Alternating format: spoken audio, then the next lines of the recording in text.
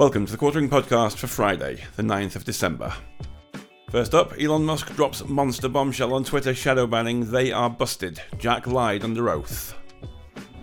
We've got part 2 of the Twitter files last night, including some new revelations. I've probably got 4 or 5 different videos today on a variety of topics. So if you haven't yet, make sure you click that red subscribe button down below. I would greatly appreciate it. Now, in part 1 of the Twitter files, we found out that, of course, there was some shenanigans, some suppression of the president's son's computer story. And in part 1.5 in the supplemental, we found out that there were still agents inside of Twitter pre-scrubbing files. In fact, a former FBI general counsel and then Twitter general counsel was in charge of letting us know if the FBI was involved in anything nefarious. We investigated ourselves and found we broke no laws. Then, in part 2 last night, we've got some absolute bombshells, including receipts and more information implicating just about everybody at Twitter. The Jack redemption arc is over. Now, I never supported him. I never thought he was anything but a terrible, terrible man, simply because he is. Let's do a quick review of the thread. Last night, Bari Weiss's Twitter thread focused mainly on about blacklisting, something that Jack denied in front of Congress, something that Twitter denied publicly in several blog posts, but I digress. A new Twitter Files investigation reveals that the team of Twitter employees built blacklists, prevent disfavored tweets from trending, and actively limited the visibility of entire accounts or even trending topics, all in secret without informing the users. Now, many people said, well, no kidding, right? Because my viewers are enlightened, beautiful, intelligent individuals who are not surprised to hear this. But you must understand that now we have late receipts, which are pretty important. In part 2, Twitter had a mission to give everyone the power to create and share ideas and information instantly without barriers. Along the way, barriers nonetheless were erected. And immediately into the receipts. Take, for example, Stanford's Dr. J.B., who argued that COOF lockdowns would harm kids. Twitter secretly placed him on a trends blacklist, which prevented his tweets from trending. Gaslighting, right? No matter how many likes or retweets or whatever somebody would get, it would be deboosted. And this is somebody who had 0 strikes on their account and was a medical doctor. Or consider popular right-wing talk show host Dan Bongino, who at one point was slapped with a search blacklist. You see his account, notification spike. These yellow things are, I think, like negative suppression things, color-coded. So it is notification spike. I'm not sure what that is, but also search blacklist. 5, Twitter set the account of conservative activist Charlie Kirk to do not amplify. So they had a recent strike. They had notification spike. Again, I don't know. She doesn't say what that is. And do not amplify. This in 2 screenshots, both with Dan Bongino and with Charlie Kirk, prove that internal Twitter employees were manually suppressing conservative voices who did not break rules. This person had a strike count of 0. Charlie Kirk, strike count 0. Dan Bongino, strike count 0. These are people that did not break any rules, but were nonetheless suppressed anyway. Twitter denied that it did such things. In 2018, Twitter's Vijaya Gadde, the head of legal policy and trust, and Kayvon Beckpour, head of product, said, quote, "We do not shadow ban." They added, "And we certainly do not shadow ban based on political viewpoints or ideology. We now know that, as Maury Povich would say, that was a lie." 7, what many people call shadow banning, Twitter executives' employees called visibility filtering, or VF, multiple high-level sources confirm. So they're going to say, well, yeah, we didn't shadow ban because we visibility banned or filtered. It's the same thing. It's literally the exact same thing, just a different name. So they think that they're going to go and say that, hey, Jack lied before Congress, but he was telling the truth because they said shadow banning, but we don't call it that. We call it visibility filtering. VF refers to Twitter's control over user visibility. If used, it used to block searches of individual users, to limit the scope of a particular tweet's discoverability, to block select users' posts from ever appearing on the trending page, and from the inclusion of simple hashtag searches, all without the user's knowledge. Essentially, people thought they were taking crazy pills because they're like, well, I don't understand. Am I crazy? Nobody agrees with me. Well, we were all siloed. I guarantee my account is also on this list. We control visibility quite a bit. This is a quote. And we control the amplification of your content quite a bit. And normal people do not know how much we do, one Twitter engineer told us. 2 additional Twitter employees also confirmed this. The group that decided whether to limit the reach of certain users was the Strategic Response Team, Global Escalation Team, or the SRTGET. It often handled up to 200 users a day. But there existed a level even beyond official ticketing. Beyond the rank and file moderators, following the company's policy on paper, there was the Site Integrity Policy Escalation Support, known as SIP-PES. This secret group included Head of Legal Policy Trust Vijaya Gadi, Global Head of Trust and Safety Yoel Roth, subsequent CEOs Jack Dorsey and Parag Agrawal, and others. Okay, this number 15 tweet, Extra Value Mill number 15, this is what you talk about, what you refer to as the smoking gun. This is saying Jack Dorsey absolutely knew that these shenanigans were going on, and he pretended, and people pretended like he didn't. But he absolutely did. One of the accounts that rose to the level of scrutiny was Libs of TikTok, an account that was on the Trends blacklist and was designated as do not take action on user without consulting SIP-PES. Meaning, hey, nobody touched this account. They had it on the Trends blacklist. They had a strike, allegedly. They had notification spike. They were literally, I don't know how many people in there with giant salaries were literally obsessed with what the Libs of TikTok would post. Now, people are saying, oh, Twitter employees had access to our direct messages. They see the link to direct messages. I don't know why you would think they didn't. I don't agree that they should, but that's like saying somebody at Gmail can see. What do you mean someone at Gmail can see my emails? Of course, Twitter employees can see your DMs. Were you nuts? Did you think that wasn't the case? I don't understand that. Anyway, the account which Libs of TikTok began in November 2020 and now boasts over 1.4 million followers was subjected to 6 different suspensions in 2022 alone. Each time she was blocked for posting as long as a week. Twitter repeatedly informed the account owner that she had been suspended for, quote, violating Twitter's policy against, quote, hateful conduct. And here's where it gets good. But in an internal SIP-PES memo from October 2022, after her 7th suspension, the committee acknowledged that Libs of TikTok has not directly engaged in any behavior violative of the hateful conduct policy in writing. Again, what does this mean? That means that this group of people, which included Jack Dorsey, Parag Agrawal, Vijaya Gadi, and Yoel Roth, would ban accounts just because they wanted to, not because they had broken any of the site's policies. The committee justified her suspensions internally by claiming her posts encouraged online harassment of, quote, hospitals and medical providers by insinuating that gender-affirming healthcare is equivalent to being mean to kids. Compare this to what happened when Libs of TikTok herself was doxxed on November 21st, 2022. A photo of her home with her address was posted in a tweet that garnered more than 10,000 likes. When she told Twitter that her address had been disseminated, she says Twitter support responded with the message, reviewed the report content, and did not find it to be in violation of Twitter rules. Not only was no action taken, the doxing tweet is still up to this day. So it seems like Twitter employees wanted something bad to happen to her, didn't it? In internal Slack messages, Twitter employees spoke of using technicalities to restrict the visibility of tweets on subjects. Here's Yoel Roth, Twitter's global head of trust and safety, in a direct message to an early colleague. A lot of times, SI has used technicality spam enforcements as a way to solve a problem created by safety under enforcing their policies, which again isn't a problem per se, but it keeps us from addressing the root cause of the issue, which is that our safety policies need some attention.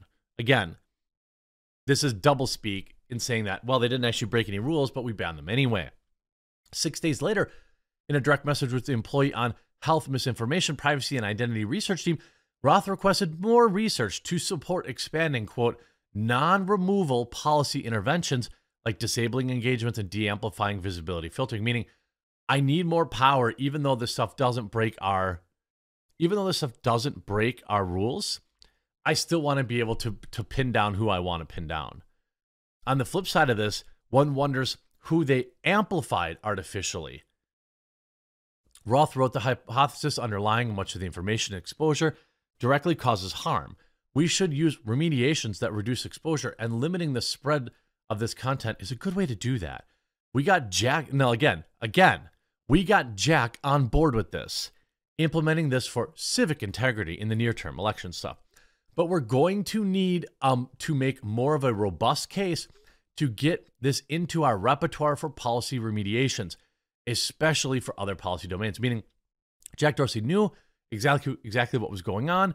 He was convinced of it. It seems like his employees were like just running roughshod over him.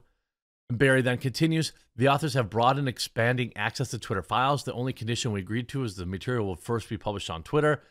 And we're just getting started on our reporting. Documents cannot tell the whole story here. And Matt Taibbi is going to have the next installment. Again, we see one of the biggest loser grifters on the internet asking, here's a question for Elon and Barry Weiss. Were there any political candidates in the U.S. or elsewhere that were subject to shadow banning while they were running for office? Elon Musk responds, yes. This is outright election interference. Now, of course, the left-wing media is whining about reporters having access to the data. I don't care about that. Not one bit. Like, I have zero concern that Barry Weiss and Matt Taibbi have access to my DMs because it's for the greater good of exposing the truth. Liberals fume as Elon Musk gives independent journalist Barry Weiss unprecedented access to Twitter for files too. Again, don't care. Why are you DMing anything you don't want anyone to see anyway? Are you that dumb? Like, you really thought that Twitter employees up until now weren't reading your DMs? Child, please. Of course they are. Of course they are. And next up today, Elon Musk busts Jack Dorsey in huge lie. Election meddling confirmed by Twitter as lawsuits loom. What? Wait, are you telling me that Jack Dorsey didn't have a redemption arc? Are you telling me that Jack Dorsey lied to our faces nonstop? Are you telling me that Jack Dorsey went to Capitol Hill and lied under oath? I, for one, am shocked. Shocked, I say. Are you shocked? You better be shocked. If you aren't shocked, you're about to get shocked. Shockingly. Hey, make sure you leave a like on this video. And if you haven't yet already, please do subscribe. Very interesting story, including some old clips resurfacing, old tweets resurfacing for old Jackie Poo. Now let's go back to an old clip, an oldie but a goodie. Jack Dorsey denied what we knew was true. Twitter was rigged to censor conservatives. Mr. Dorsey, welcome. Thanks for being here. I want to read a few quotes about Twitter's practices, and I just want you to tell me if they're true or not. Social media is being rigged to censor conservatives. Is that true of Twitter? No. I don't know what Twitter is up to. It sure looks like to me that they're censoring people, and they ought to stop it. Are you censoring people? No. Twitter shadow banning prominent Republicans. It's bad. Is that true? No. So these were statements, Mr. Dorsey. Interesting. On Capitol Hill, under oath, Jack Dorsey lying. Also, some old screenshots resurfacing. Dave Rubin asked Jack, do you shadow ban based on political beliefs? A simple yes or no will do. Jack Dorsey says no. Of course, we know now that they absolutely did, and that there are multiple prominent conservative accounts that were deboosted and shadow banned and visibility filtered, as they called it, and we have the receipts to prove it. Now, Jack also, back in July 26, 2018, wrote this. A short thread addressing some issues folks are encountering as a result of our conversational health work, specifically the perception of, quote, shadow banning based on content or ideology. It suffices to say we have a lot more work to do to earn people's trust in how we work. Now, this was Kayvon Beckpour. You'll recognize those names from the Twitter files from last night, saying, to be clear, our behavioral ranking doesn't make adjustments based on political views or the substance of tweets. No, it doesn't actually. See, that's the loophole. It doesn't. Their algorithm doesn't automatically do that, and that's what they're saying. But see, you've got to read everything these snakes say a couple of times to really see it's not what they're saying, it's what they're not saying.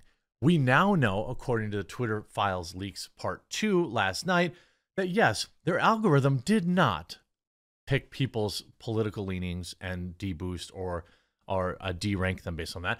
They had literal coffee clubs at Twitter that were looking at more than 200 accounts a day and manually doing it.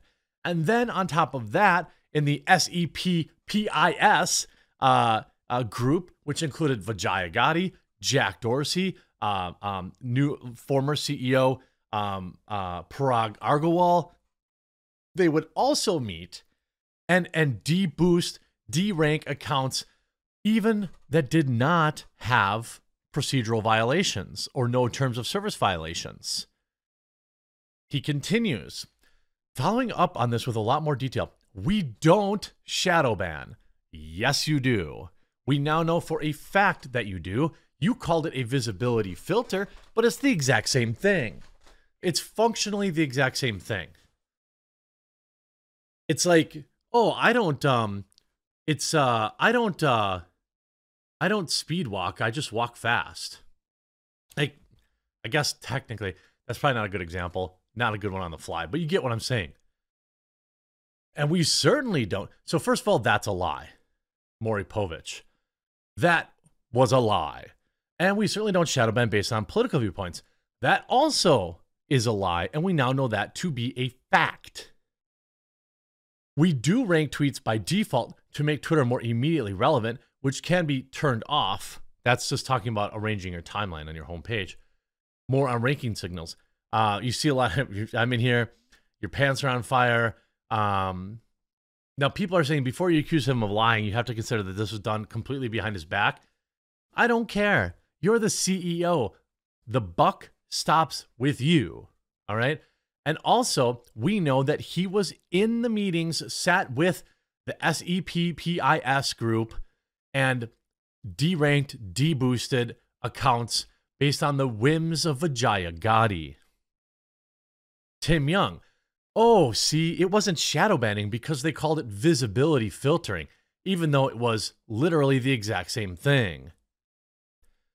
U.S. Ministry of Truth with the whoops. I mean, everyone coming in here, hey, can we get a follow-up on this one, Chief? And they talk about, we'd love to open up how our ranking algorithms make decisions. We're thinking about that. Again, what he's saying here may be technically correct, that their algorithm doesn't do it. But what they had is a coffee clutch group of losers that would sit behind the scenes and try to ruin people's livelihoods and businesses.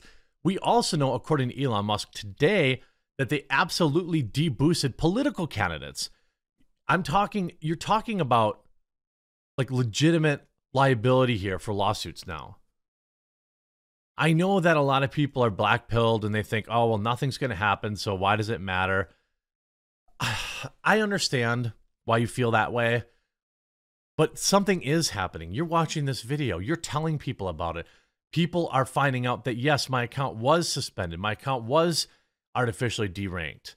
All the gaslighting is getting reversed. I mean, you have a guy here, like, here, Elon Musk says controversial decisions at Twitter are often made without Jack Dorsey's approval. I think Elon's just trying to do a brother a solid here. I think he's just trying to look out for Jack Dorsey because he seems to like him. But again, does not matter. If it was happening without his knowledge, that is a leadership failure. It is not an excuse of culpability. You're the CEO of the company. Doesn't matter. It's his job to know. And also, Musk doesn't know for a fact. See, the thing is, like, the inmates were running the system, people say, but I mean, just to be, in all fairness to Elon here, he doesn't know that Jack didn't know. He's just trying to be a bro. We know, based on these leaks, that he absolutely was in the loop with these little coffee clutch groups. And again, Twitter files flashback. Jack Dorsey testified under oath that Twitter does not censor or shadow ban conservatives. Reporter Barry Weiss revealed Twitter reportedly put conservatives on blacklists. We went through the actual clip. During the same hearing, then Representative Joe Barton, Republican from Texas, grilled Dorsey over his past claim that Democratic politicians too were affected by shadow banning. When asked if he could identify which Democrats were affected, Dorsey refused to say, claiming that it was for protecting their privacy.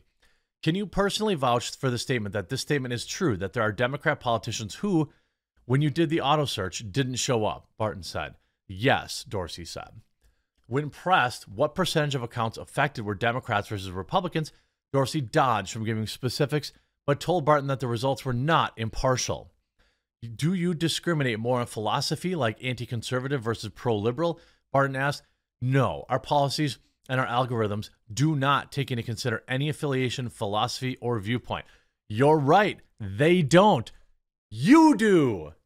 You sat in a room and decided which accounts were allowed to flourish on your platform and which ones had to be search banned, banned from trending, banned from hashtag searches.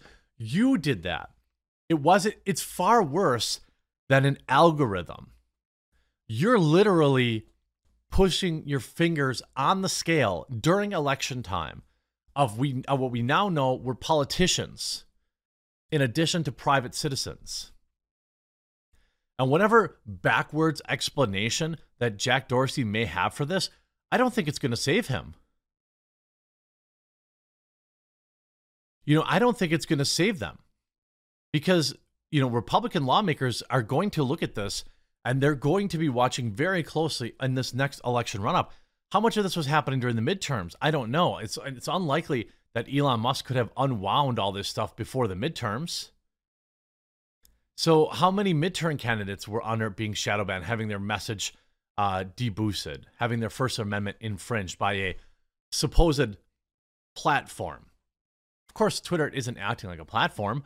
It's acting like a publisher by picking and choosing what the American people and people around the world are allowed to see. That is not being a platform. That is being a publisher, and thus Twitter forfeits their Section 230 protection, in my opinion. There are still people out there with personal culpability, namely Jack Dorsey, Vijaya Gadde, Yoel Roth. These people are acting with their own agenda, silencing Americans and people all around the world. Next up today, ex-CIA and FBI Twitter staff are busted by Elon Musk Twitter files. Andy No catches him scrubbing files. Just, dissecting all of the information we got last night, and I'm really glad that so many of you, I think we were about 10,000 people on yesterday's live stream. I predict we will also be live streaming this afternoon again, as it looks like Matt Taibbi may have some Twitter files to share today.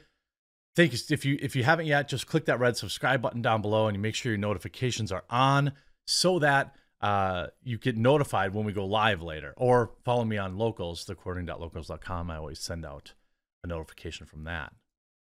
Now, Andy No, if you're not following him on Twitter, it's Mr. Andy No, NGO, revealed some very, very interesting stuff about some former intelligence people who not only worked at Twitter, which is less surprising, but moments after Andy tweeted out that this person worked there, they suddenly deleted their LinkedIn profile. Not exactly the way you would think somebody who is above board would act. Then this person's boss chimed in and tried to do damage control. Like, it's so crazy. It's like we're in a movie. Exclusive. Barry doesn't name too many names, but the head of Twitter's strategic response team, when secret actions were taken to stifle conservative accounts, happened under someone named Jeff Carlton, who worked for both the CIA and the FBI. He just deleted his LinkedIn, but I have an archive. Here you have Jeff C. That's normal on by the way, that's totally normal on LinkedIn to not have your actual last name. That doesn't look weird at all.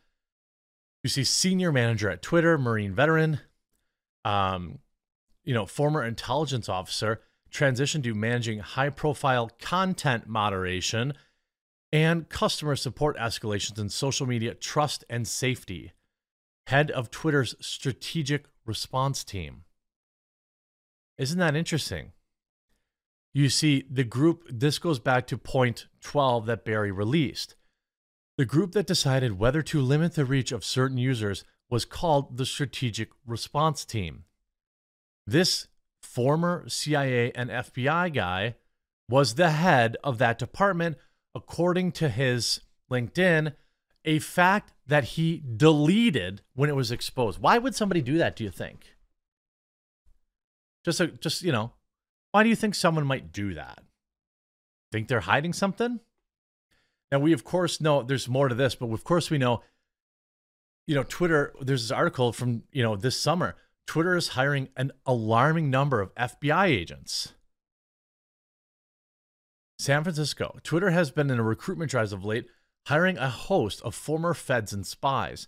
Studying a number of employment and recruitment websites, Mint Press has ascertained that the social media giant in recent years recruited dozens of individuals from national security state to work in the fields of security, trust, and safety. Now, if you've seen some of our intelligence community, you know that it seems to have one side of the political aisle that it favored. I'm just a sweet summer Midwestern child. I really had no idea. I'm just being honest because, I'm always honest with you all. Remember when James Comey, I knew that, people said things about the CIA being naughty and stuff like that. But it was weird to see IRL where James Comey was openly politically aligned. You think, aren't you supposed to be working for the American people, not suffering from Trump derangement syndrome? But that was a real eye opener for me. And it's okay if people might make fun of me for being a rube or whatever, but I'm just being honest. Chief among these is Federal Bureau of Investigations. The FBI is generally known for its domestic security and intelligence force. However, it has recently expanded to remit into cyberspace. The FBI's investigative authority is the broadcast of all federal law enforcement agencies. Back in 2019, Dawn Burton, the former director of Washington operations for Lockheed Martin, was poached from her job as a senior innovation advisor, that's a fake title, to the director at the FBI to become senior director strategy and operations legal public policy of trust and safety at Twitter. The following year, Karen Walsh went straight from 21 years at the Bureau to become the director of corporate resilience at the Silicon Valley. These titles sound made up. It's like they just, you work for the FBI, you have intelligence information, we'll just make up a title for you. Now, obviously, I can't know that for a fact, but they just sound that way in my ear, Twitter's deputy general counsel and vice president, former Jim Baker, also spent 4 years at the FBI and is at Twitter. Meanwhile, Mark Jurowski ended his 21-year posting as a supervisory special agent in the Bay Area to take up a position, you guessed it, at Twitter. Rising to become director of corporate security and risk, Douglas Turner spent 14 years as senior special agent and SWAT team leader before being recruited to serve in Twitter's corporate and executive security services. Well, that actually makes sense. Previously, Turner had also spent 7 years as Secret Service special agent with the Department of Homeland Security. When asked for comment by Mint Press, former FBI agent and whistleblower Colleen Rowley said that she was not surprised at all to see FBI agents now working for the very tech companies the agency polices, stating that there now exists a revolving door between the FBI and areas they are trying to regulate. This created a serious conflict of interest in her mind, as many agents have one eye on post-retirement jobs. The truth is that at the FBI, 50% of all normal conversations that people had were about how you're going to make money after retirement. Seems like we should probably pay our FBI agents a little more money. Just keep them in the job instead of going to work for social media. So Andy Ngo's thread continues. Head of Twitter's strategic response team, Jeff Carlton, who worked for the CIA and FBI, deleted his LinkedIn quickly in response to the Twitter files. Before deleting, he changed his name to an alias to make him harder to find. But I have an archive.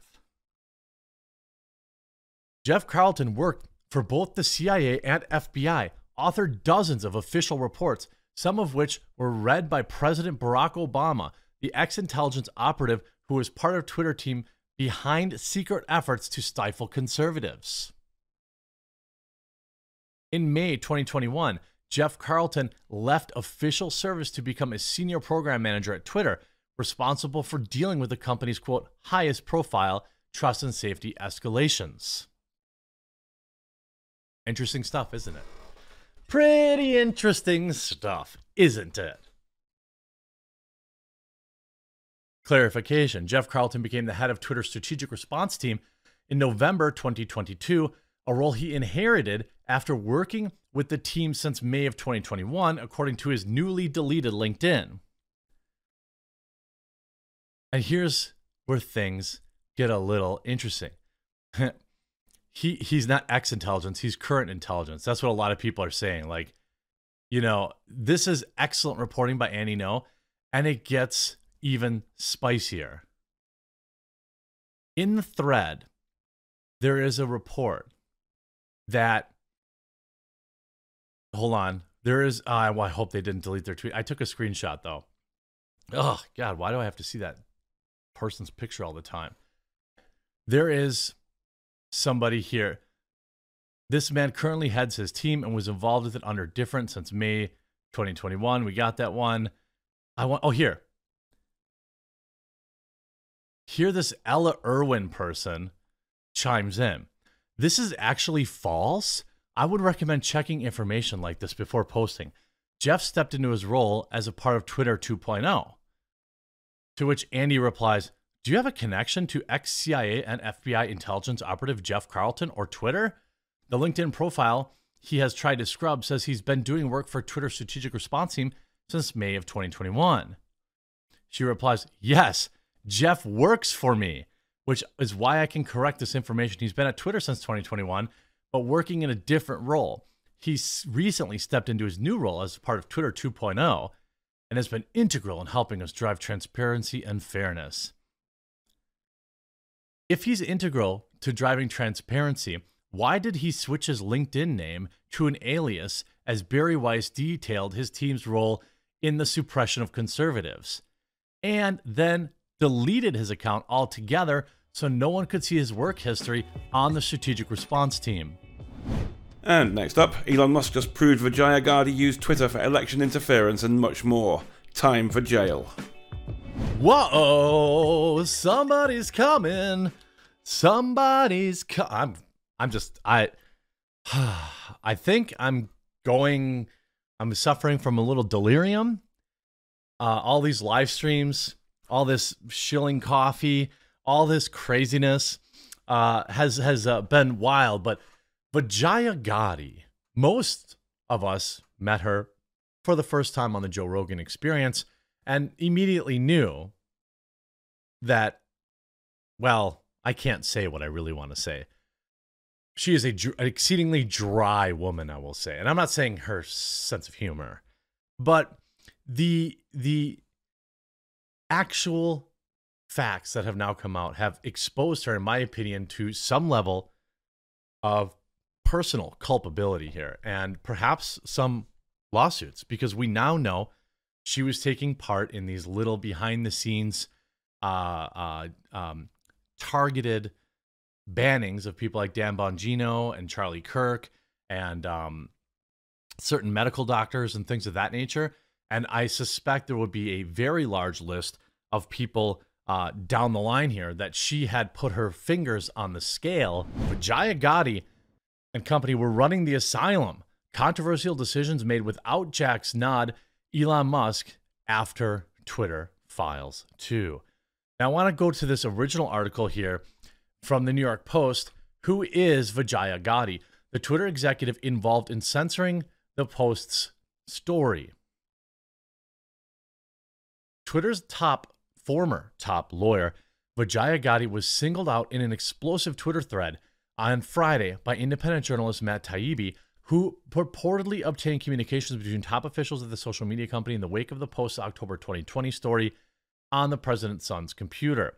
The decision, quote, was made at the highest levels of the company, but without the knowledge of CEO Jack Dorsey, with former head of legal policy and trust, Vijaya Gadde, playing a key role. Taibbi wrote, after reviewing internal company communications he dubbed the Twitter files. Gadde had been long derided by conservatives as the company's chief censor. New Twitter owner and CEO Elon Musk has criticized her in the past, accusing her of blocking the Post's story even before Friday's revelations. She was reportedly the main force behind the decision to permanently ban then-sitting President Donald Trump from the platform on the January party.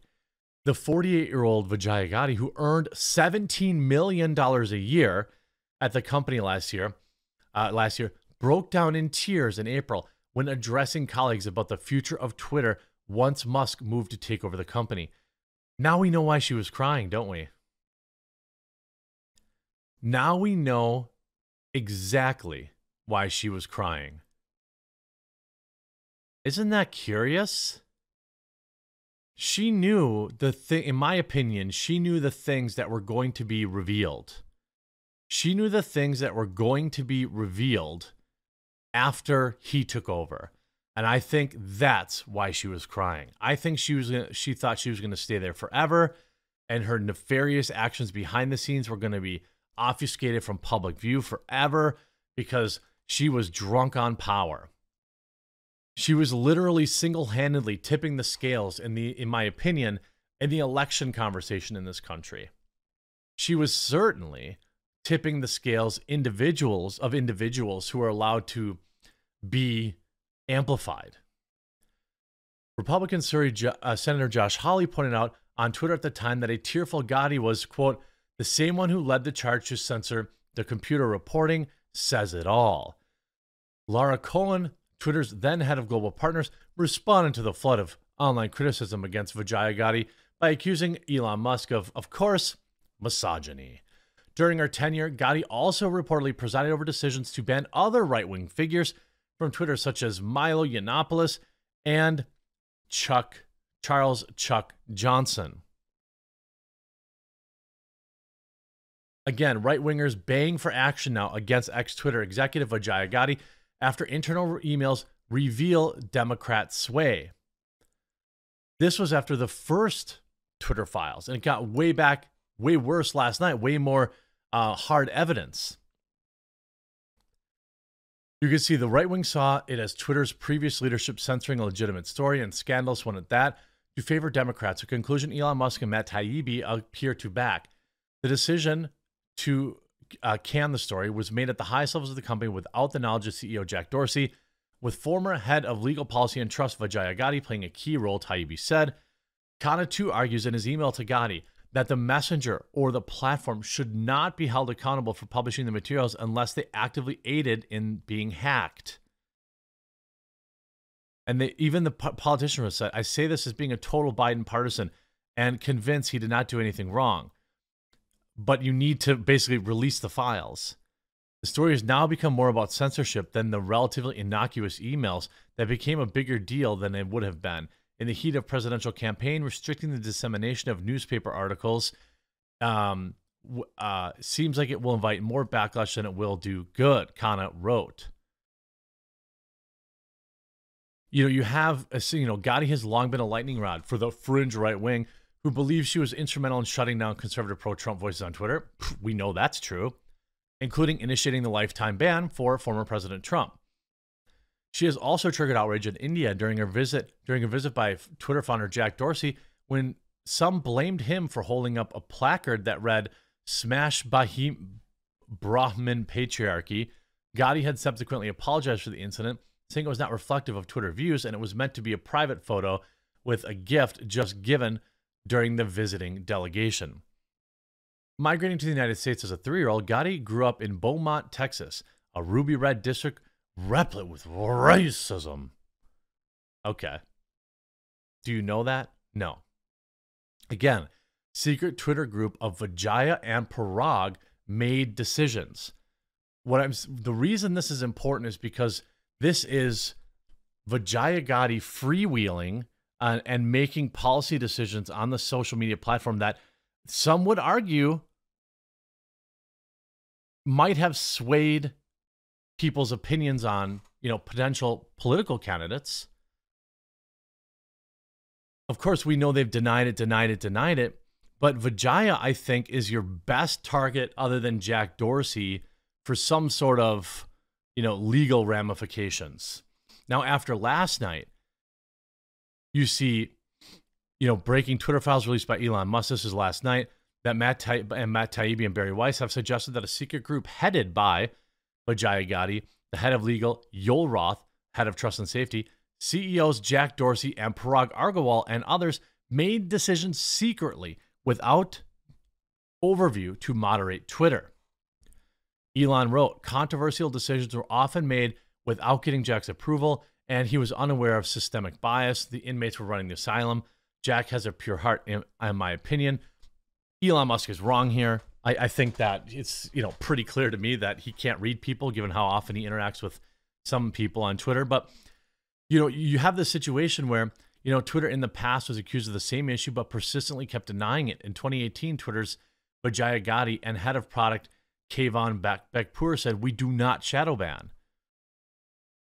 I mean, do you think they went back and thought that they were super geniuses for that by saying, oh, well, we actually don't shadow ban, we visibility flex or whatever they call it. If you go back, this was episode 1258 with Tim Pool, which Tim did an excellent job, in my opinion, on this. In episode 1258 with Jack Dorsey, Vijaya Gotti, and Tim Pool, the UFC commentator discussed how Twitter had a liberal bias regarding its policies and rules. The conversation started with journalist Tim Pool pointing out the Meghan Murphy ban from the platform. Further, he called this as an instance of targeted harassment. To this, Vijaya Gotti replied that it depended on the context of the platform. Following this, the former Fear Factor observed, quote, "That is not in that context harassment. That is a very specific opinion that she has." In addition, he pointed out that Murphy's statement was biologically correct and not ideologically driven. Later on, the veteran podcaster suggested that the division between the two was not clear-cut. We have a divide here. We have a divide between conservative estimation of what's happening and what the liberal definition of it is. While the American attorney agreed, she also detailed Twitter's policies. Subsequently, Tim Pool pointed out that in ideological involvement arguments on Twitter, Twitter chose to ban one of those ideologies.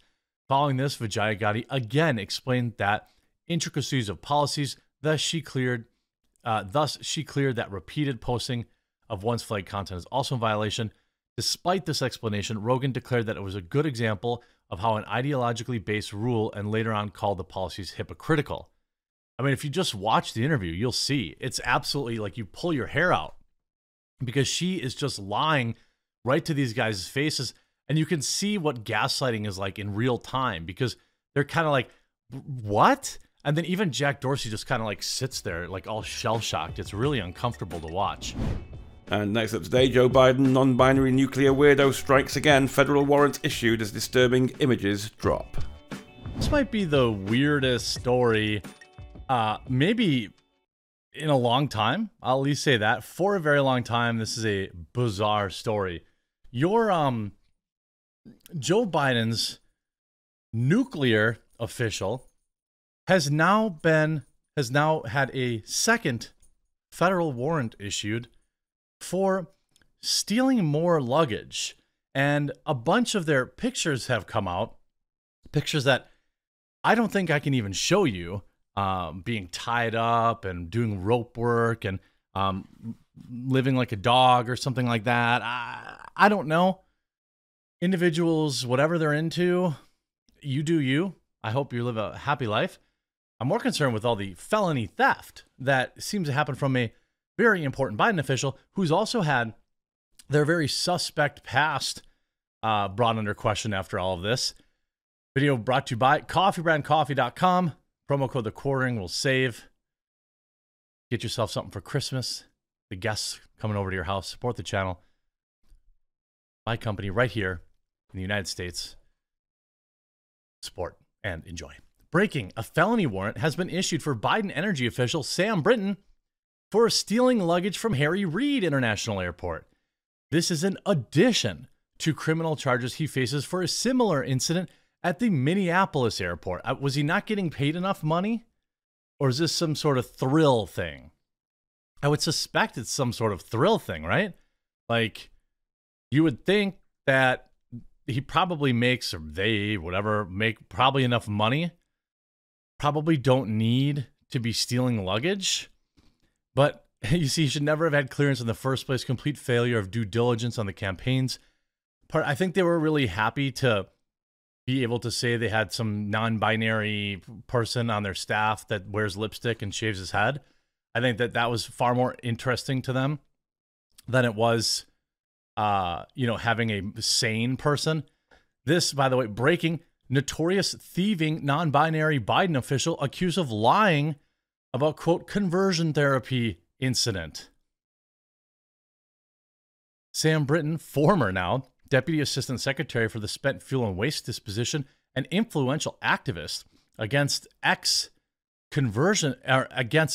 conversion therapy, once a shining star of the LGBTQ celebrity, has found himself at the subject of intense scrutiny. And not just because he happened to get caught stealing expensive luggage twice that we know of. In a shocking display of journalism, LGBTQ Nation headlined, "Has Sam Brinton's story always been too good to be true?" You know it's bad when the LGBTQ community turns on one of their own. The article notes that support from many LGBTQ activists, organizations saying these organizations such as the Trevor Project, the National Center for Lesbian Rights, ignore clear warning signs and incontrovertible evidence because Brinton provided these groups with seemingly perfect ex-gay survivor story to expose terrible conversion therapy practices and ideology. The warning signs, it seems, involve clear evidence Brinton was lying, fabricating his entire story all along. Oh, pup play. Nice. Biden's pup play nuke official charged with another felony theft. Before a stunning promotion to such a vital role, this government, I don't know if that's a super vital role or not, Brinton was best known for launching the campaign with the Trevor Project to ban conversion therapy across the country called 50 Bills, 50 States. He boasted, "We passed more than 20 laws ending conversion therapy, protecting future generations from having to go through what I went through."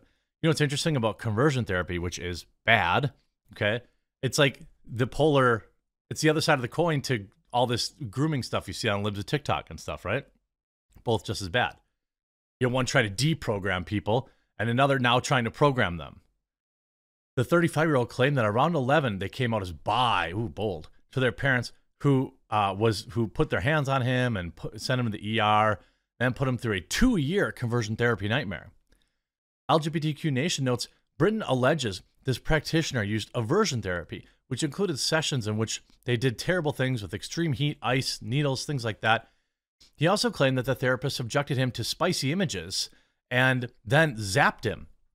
Mike Pence run it? He then stated this happened between 1999 and 2001.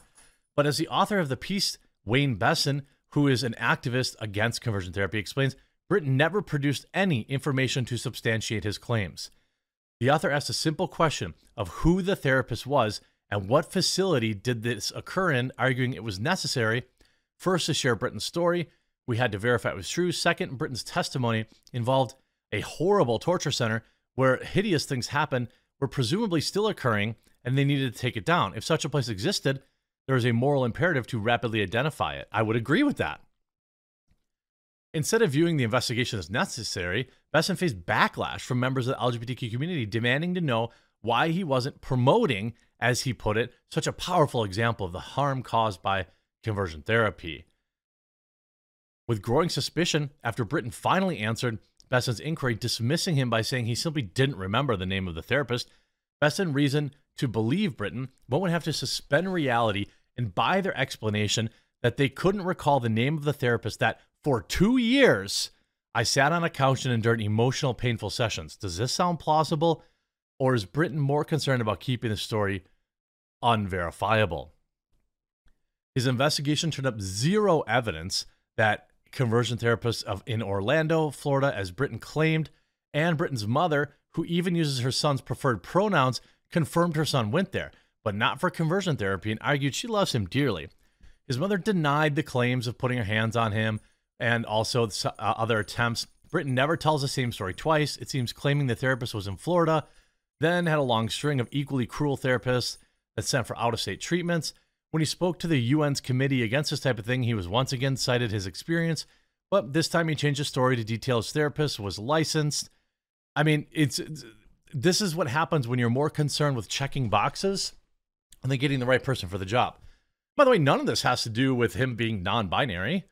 Just seems like a garbage actions of somebody, right?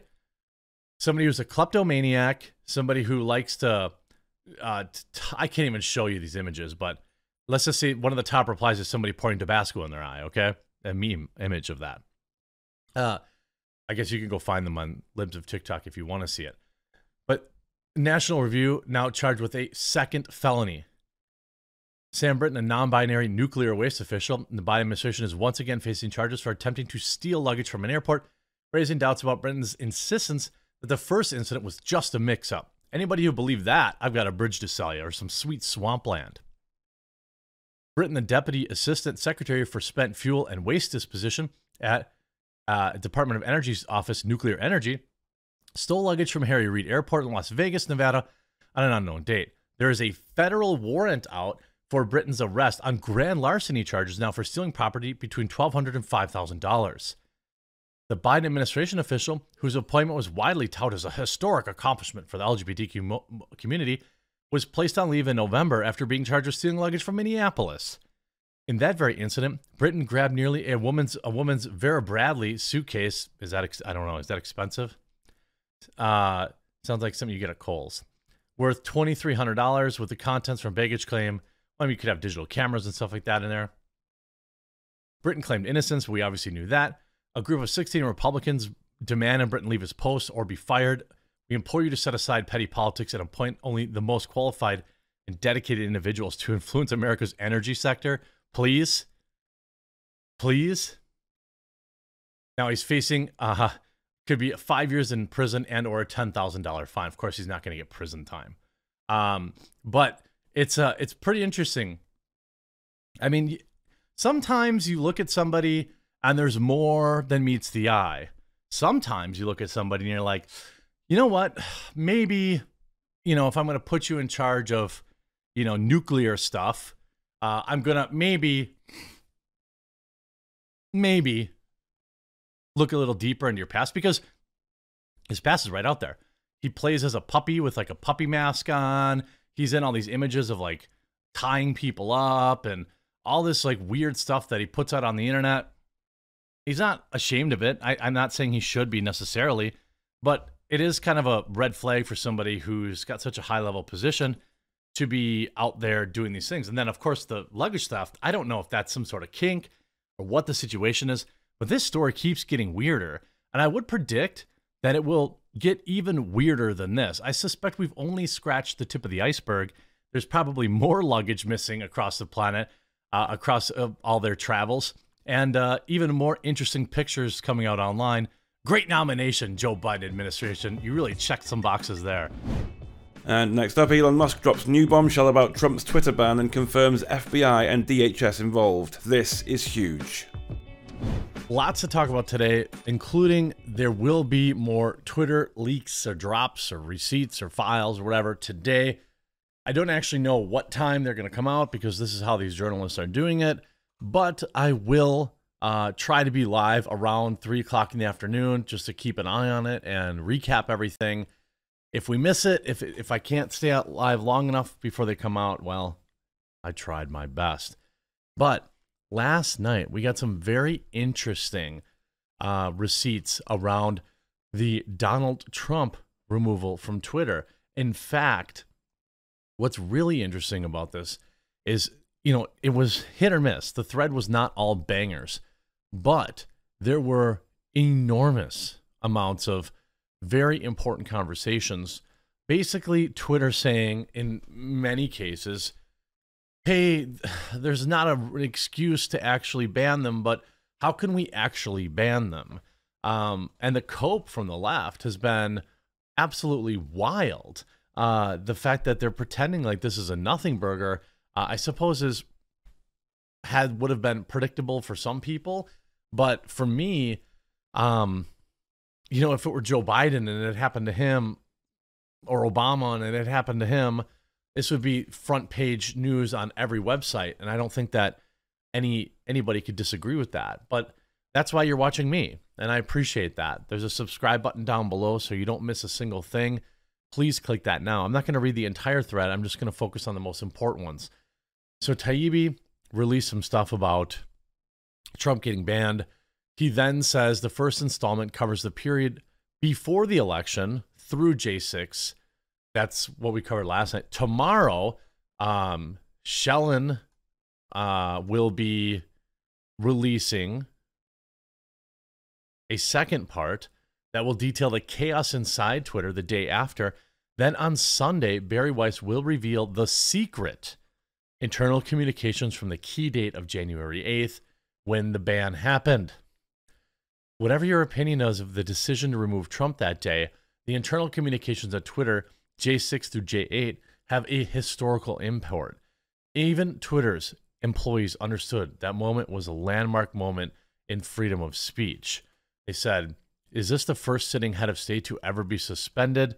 It's funny that they call him the head of state and not the president. But as soon as they finished banning Trump, Twitter executives started processing new power. They prepared to ban future presidents and White Houses, even perhaps Joe Biden. The new administration, says one exec, will not be suspended by Twitter unless absolutely necessary. Interesting, right? Twitter executives removed Trump in part over what one executive called the context surrounding actions by Trump and supporters over the course of the election and, frankly, the last 4 years. In the end, they looked at a broad picture, but that cuts both ways, meaning there was no one real bannable offense. They were just saying, hey, we don't like what he's been tweeting over a period of time, so we're going to do it. The bulk of the internal debate leading to Trump's ban took place in those 3 January days. Before J6, Twitter was unique mix of rules-based enforcement and more subjective moderation by senior execs, as Bari Weiss reported. The firm had a vast array of tools for manipulating visibility, most of all were thrown at Trump, most of all of which were thrown at Trump and others pre-J6. Now, after J6, internal Slacks show how Twitter executives getting a kick out of intensified relationships with federal agencies. Here, Trust and Safety head Yoel Roth lamented a lack of generic enough calendar descriptions to conceal his, quote, very interesting meetings with the FBI, DHS, and others. He talks here, very boring business meetings that definitely not about Trump. Pretty much definitely not meeting with the FBI, I swear. These kids essentially were drunk with power, and the idea that they could, ban the sitting president made them very excited. Very excited. And you have one particular Slack channel offers a unique window into the evolving thinking of top officials at 2021. Now, this is less exciting. I'm going to skip over this. The latter group, this is what's funny. So they post a Trump tweet in here saying, breaking news, 50,000 voters getting wrong absentee ballots, out of control. And then he calls the election rigged, which is a trigger word, really. Inside Slack, they lamented that it was actually true. A rigged election would be enough to be a violation, right? Like, they're all excited. Can we ban him? Can we ban him? Can we ban him? Yoel Roth says, If the claim were in fact inaccurate, yes, but it looks like it's true. So they're like, no, what he said was true and we can't ban him. This is a travesty. During this time, executives were also clearly liaisoning with federal enforcement and intelligence agencies about moderation of election-related content. While we're still at the start of reviewing the Twitter files, we're finding out more and more about these interactions every single day. Policy Director Nick Pickles was asked if they should say Twitter detects, quote, misinformation through ML, human review, and partnerships with its outside experts. The employee asks, I know that's been a slippery process. Not sure if you want to public explanation to hang on that. Essentially what they're saying is, the FBI is telling them what to do. Nick Pickles writes, can we just say partnerships? Like they're hoping to obfuscate the fact that they're working with federal law enforcement. Example, not sure if we describe the FBI, DHS as experts or some NGOs that aren't academic. That's who they're working with. The FBI, Department of Homeland Security, NGOs. That's who's telling them what to remove from the platform in plain text. You see, my weekly sync with the FBI, DHS, DNI, re-election security. This meeting happened about 15 minutes after the aforementioned hacked materials implosion. The government declined to share anything useful when asked. Monthly meeting with FBI, briefed on several ongoing investigations. Essentially, the FBI seemed to be using Twitter as its own information pipeline, deciding what is and what isn't okay to be on the platform. Some of Roth's later slacks indicated his company Confabs with federal law enforcement involved separate meetings. Here, he ghosts the FBI and DHS, respectively, to go to an Aspen Institute thing, then take a call with Apple. I mean, isn't it interesting how, this dude, just one dude, is interfacing with everything, everybody. It's insane to me. I don't even understand how this is not an absolute monster deal. Oh yeah, and somebody said I should be using page down, and they're right. It's smoother. I'm getting better. You guys are making me a better streamer and video personer. So Nick Pickles is up to some shenanigans, absolutely, right?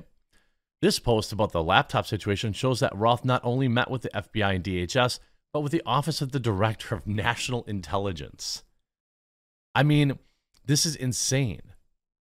Insane.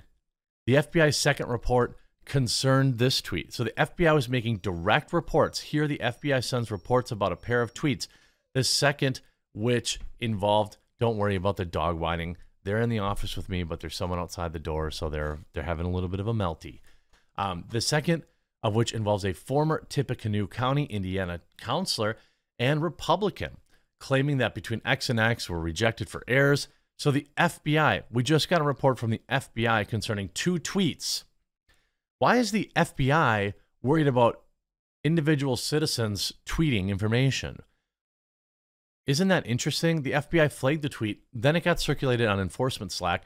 Twitter cited PolitiFact to say that the first story was proven to be false, then noted the second was already deemed no viability, I think that means, on numerous occasions. So the FBI is working directly with them to have content removed from the platform. And you even see, Trump himself reacts to this, speaking directly to Elon, saying, Elon, the Twitter releases are a revelation in that they show in a very powerful fashion, the FBI and justice illegally colluding, proving conclusively in one more very powerful way that the presidential election was, of course, he uses his rigged and whatever. I don't know if I can even say that on YouTube. What everyone is really waiting to see, however, is the Twitter information and thought processes leading up to the time of the so-called, quote, election, and ultimately the deplatforming of the President of the United States. Big moment in history. Thank you. And Elon replies, including Donald Trump, saying coming soon, because that's going to come today, as far as we know. So it's shocking to me that this isn't on every single news outlet. That's why these YouTube videos are so important. New Twitter files dump reveals frenzied conversations before Trump was banned. How head of safety Yoel Roth met weekly with the FBI and agency flagged election content for moderation. But what they're really saying is you need to ban this. You need to remove this. The Daily Mail and like right-leaning websites are the only people actually covering this.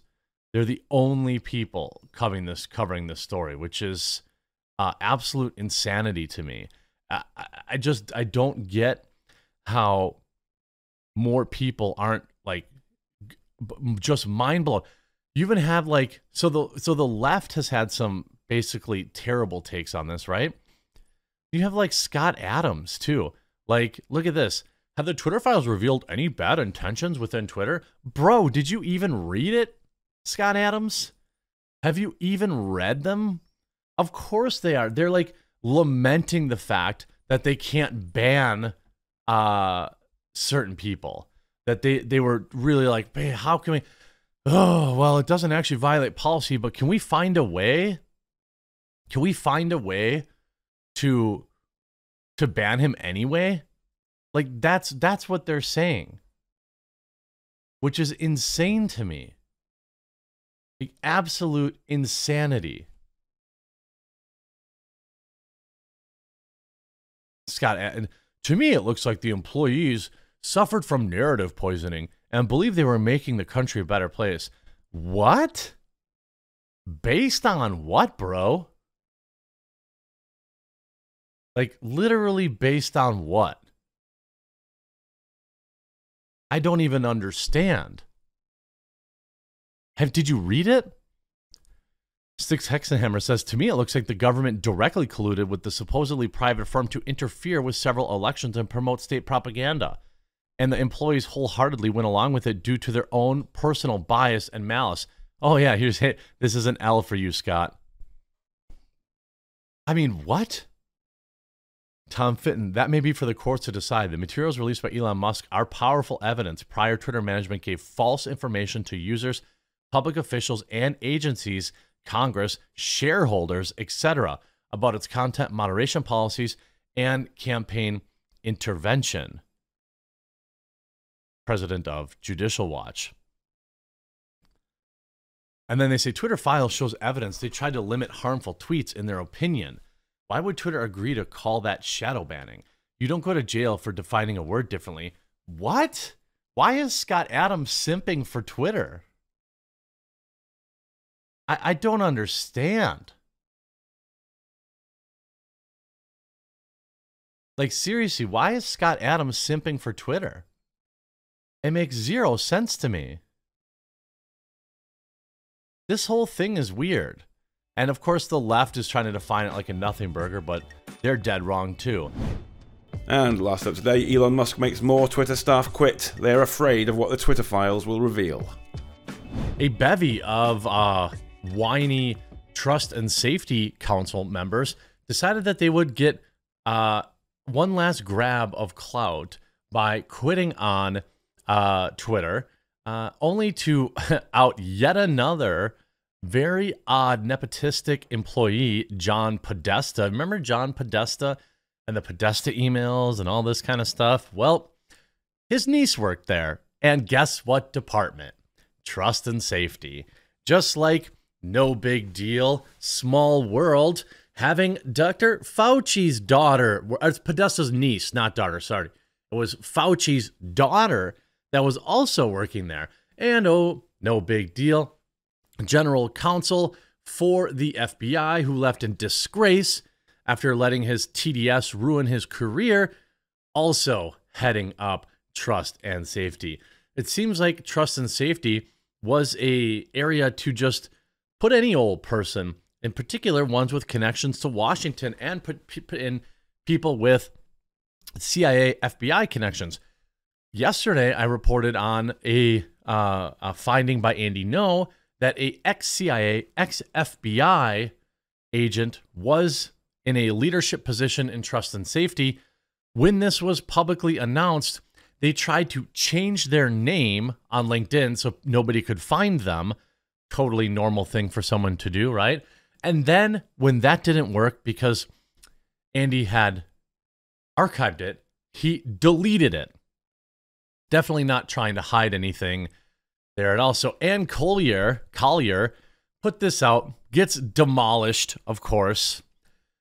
3 of us resigned from Twitter's Trust and Safety Council today. Erlani and Leslie Podesta. Leslie Podesta values journalism, cares about politics, live sports, music, and tragic feminist, and says they're funny. Social impact stuff, team player, LGBTQ.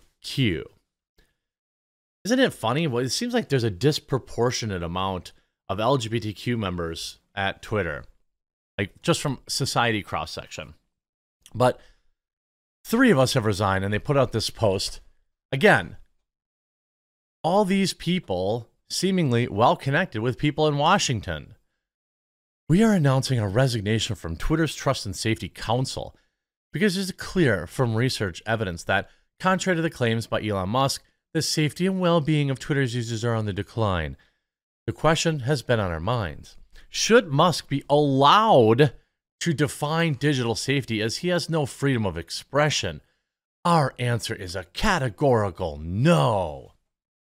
These people have EDS.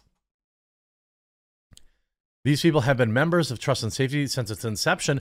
In 2016, Erlani was the first female representative from Asia, don't care, and had served on the council as it... Oh, I forgot I have these notifications on for the live stream. Oops. So there's that. So they have members of Trust and Safety Council since inception, blah, blah, blah. We know that even after resignations and dismissals of thousands of employees, by the way, buy some Coffee Brand coffee. Promo code The Quartering saves today. You just saw someone bought a gift box and some blueberry cobbler. It's going to be great.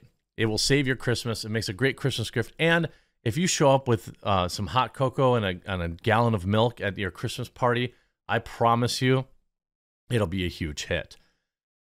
We know that even after the resignations and dismissals of thousands of employees, there are people working at Twitter who care about reducing hate speech and protecting users on the platform. Okay, what happens to the very first reply? They get BTFO'd by Cernovich. They tried to say, oh, we're protecting kids, blah, blah, blah, blah, blah, except you were not.